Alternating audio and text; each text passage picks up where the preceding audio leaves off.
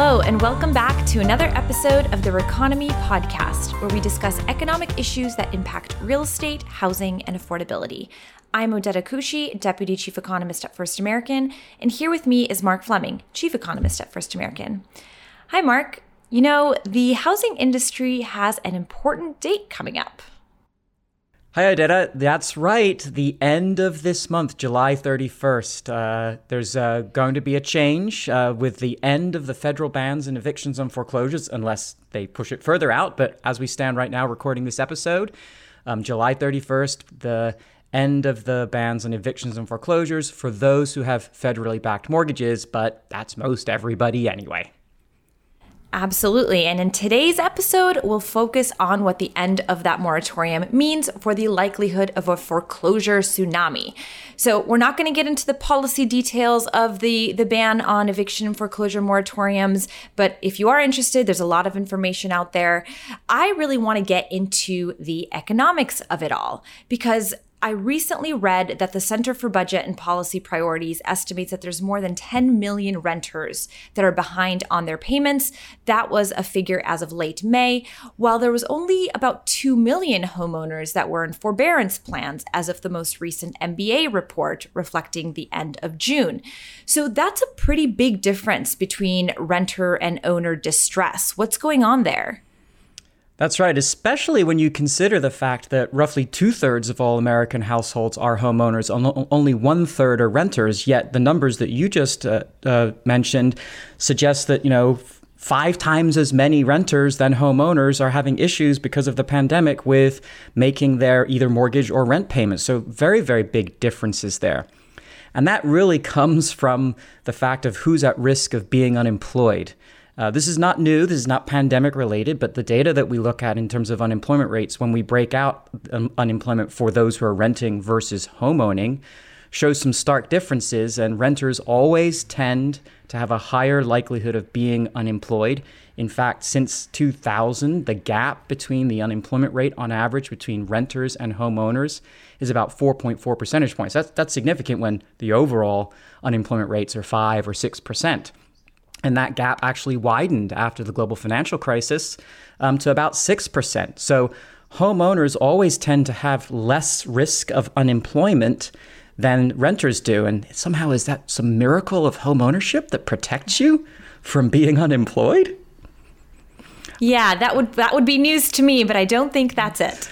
No, of course not. There's not this magic bullet of being a homeowner, but being a homeowner is correlated highly with being older, being more educated, having higher income.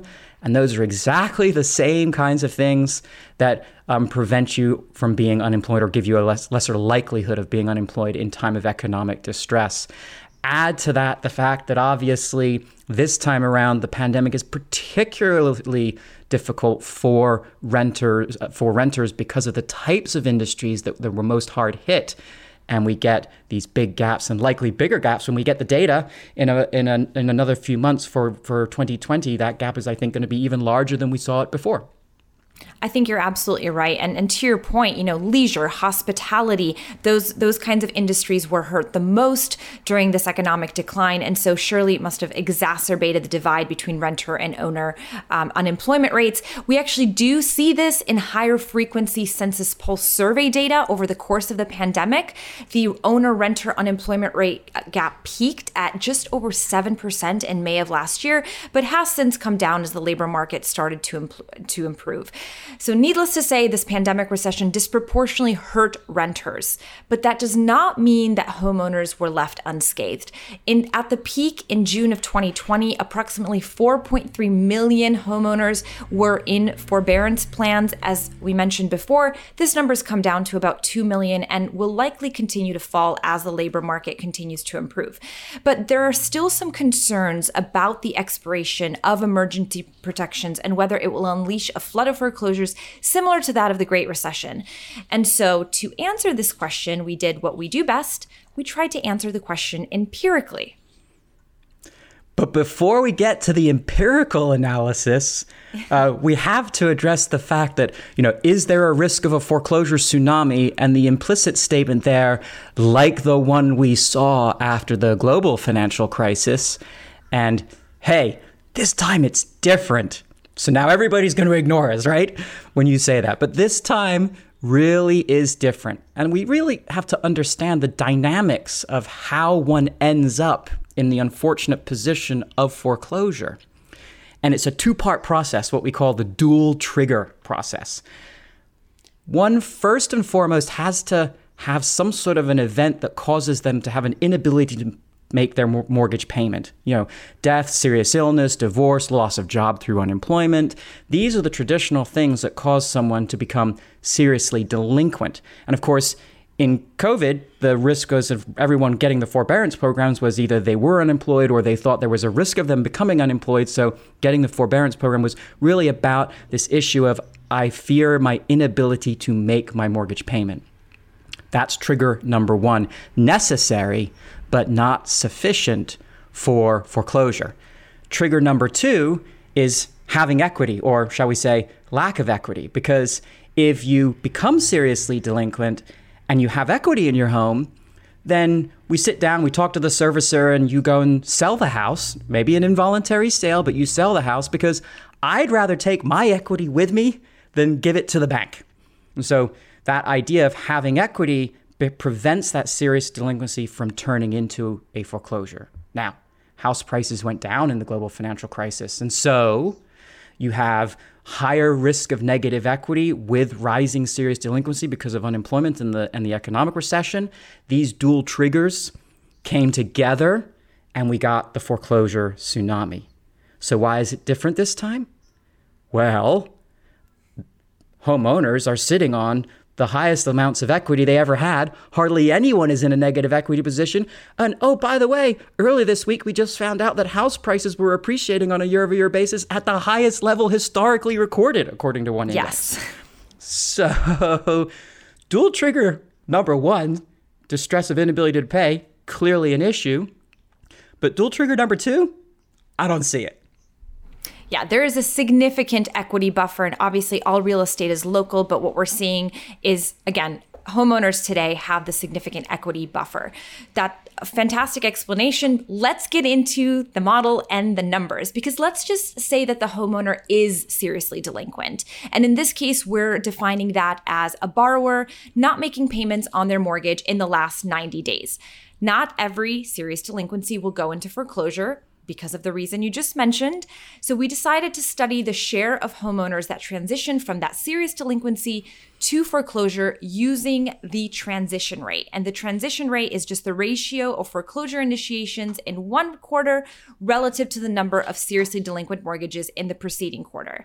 And just to provide a little bit more context, the share of homeowners who transition from serious delinquency to foreclosure was about 22% from the end of the Great Recession until the end of 2019. Now, in the third quarter of 2020, that transition rate fell to less than 1%. And that was really due to the emergency protections. As Mark mentioned, our theory is that borrowers who have little to no equity are more likely to transition from serious delinquency to foreclosure. However, positive house price appreciation, as we've seen, increases home equity and helps prevent foreclosure. And indeed, our analysis shows that in the post-Great Recession period, a 1 percentage point increase in annual house price appreciation results in a more than 0.3 percentage point decline in the transition rate, or 6,700 fewer foreclosures when all other factors remain unchanged. A lot of numbers there, but the general gist, equity prevents foreclosure. Whew. Yeah, so our empirical analysis proved our theory, although I kind of laugh at using the term theory that borrowers who have little to no equity are more likely to transition from serious delinquency to foreclosure. It would be crazy. Now, let's use the economics terms. It would be irrational for that seriously delinquent homeowner sitting on lots of equity to say, bank, you have it instead. It doesn't make any sense. And this is important because as we noted, we saw the big transition rates from serious delinquency to foreclosure after the global financial crisis because house prices were declining. House prices were declining at a pace of 11% in 2009 on a year-over-year basis. And so large amounts of negative equity were driving up all these foreclosures. If we simply flipped it around and said, hey, what if house prices were going up by 11% instead of that 2009 decline of 11% rate? Well, that would reduce foreclosure starts by about a third or more. Just that one fact alone. And hey, guess what? House prices are going up even faster than 11%, and they've been going up pretty quickly for a number of years to the tune of over $1 trillion of home equity amongst all these homeowners. So it's that equity condition that's going to make things different this time. Right. And to make this a little bit more forward-looking, obviously forecasting is a highly uncertain business, but with the severe supply-demand imbalance that we're seeing in the housing market, we expect house price appreciation to remain positive, which means more equity building in the market. And so again, with enough equity, a homeowner has the option of selling the home. Now, I just want to mention one more thing, which is that this involuntary selling, so the idea that you might need to sell your home instead of foreclose, is not an ideal solution. It's not necessarily what you want, but it is, better than a foreclosure, as we've mentioned. So just to wrap up our conversation today, the foreclosure and eviction moratoriums are set to expire at the end of July as of this conversation.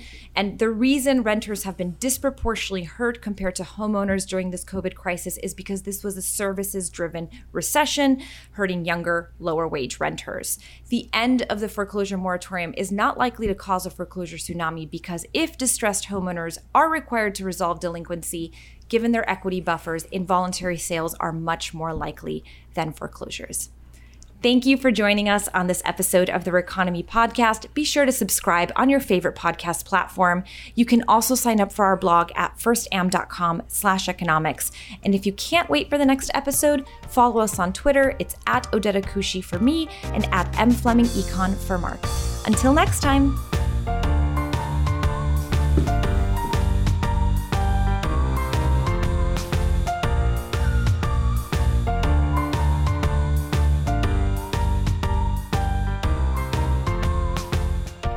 This episode is copyright 2021 by First American Financial Corporation.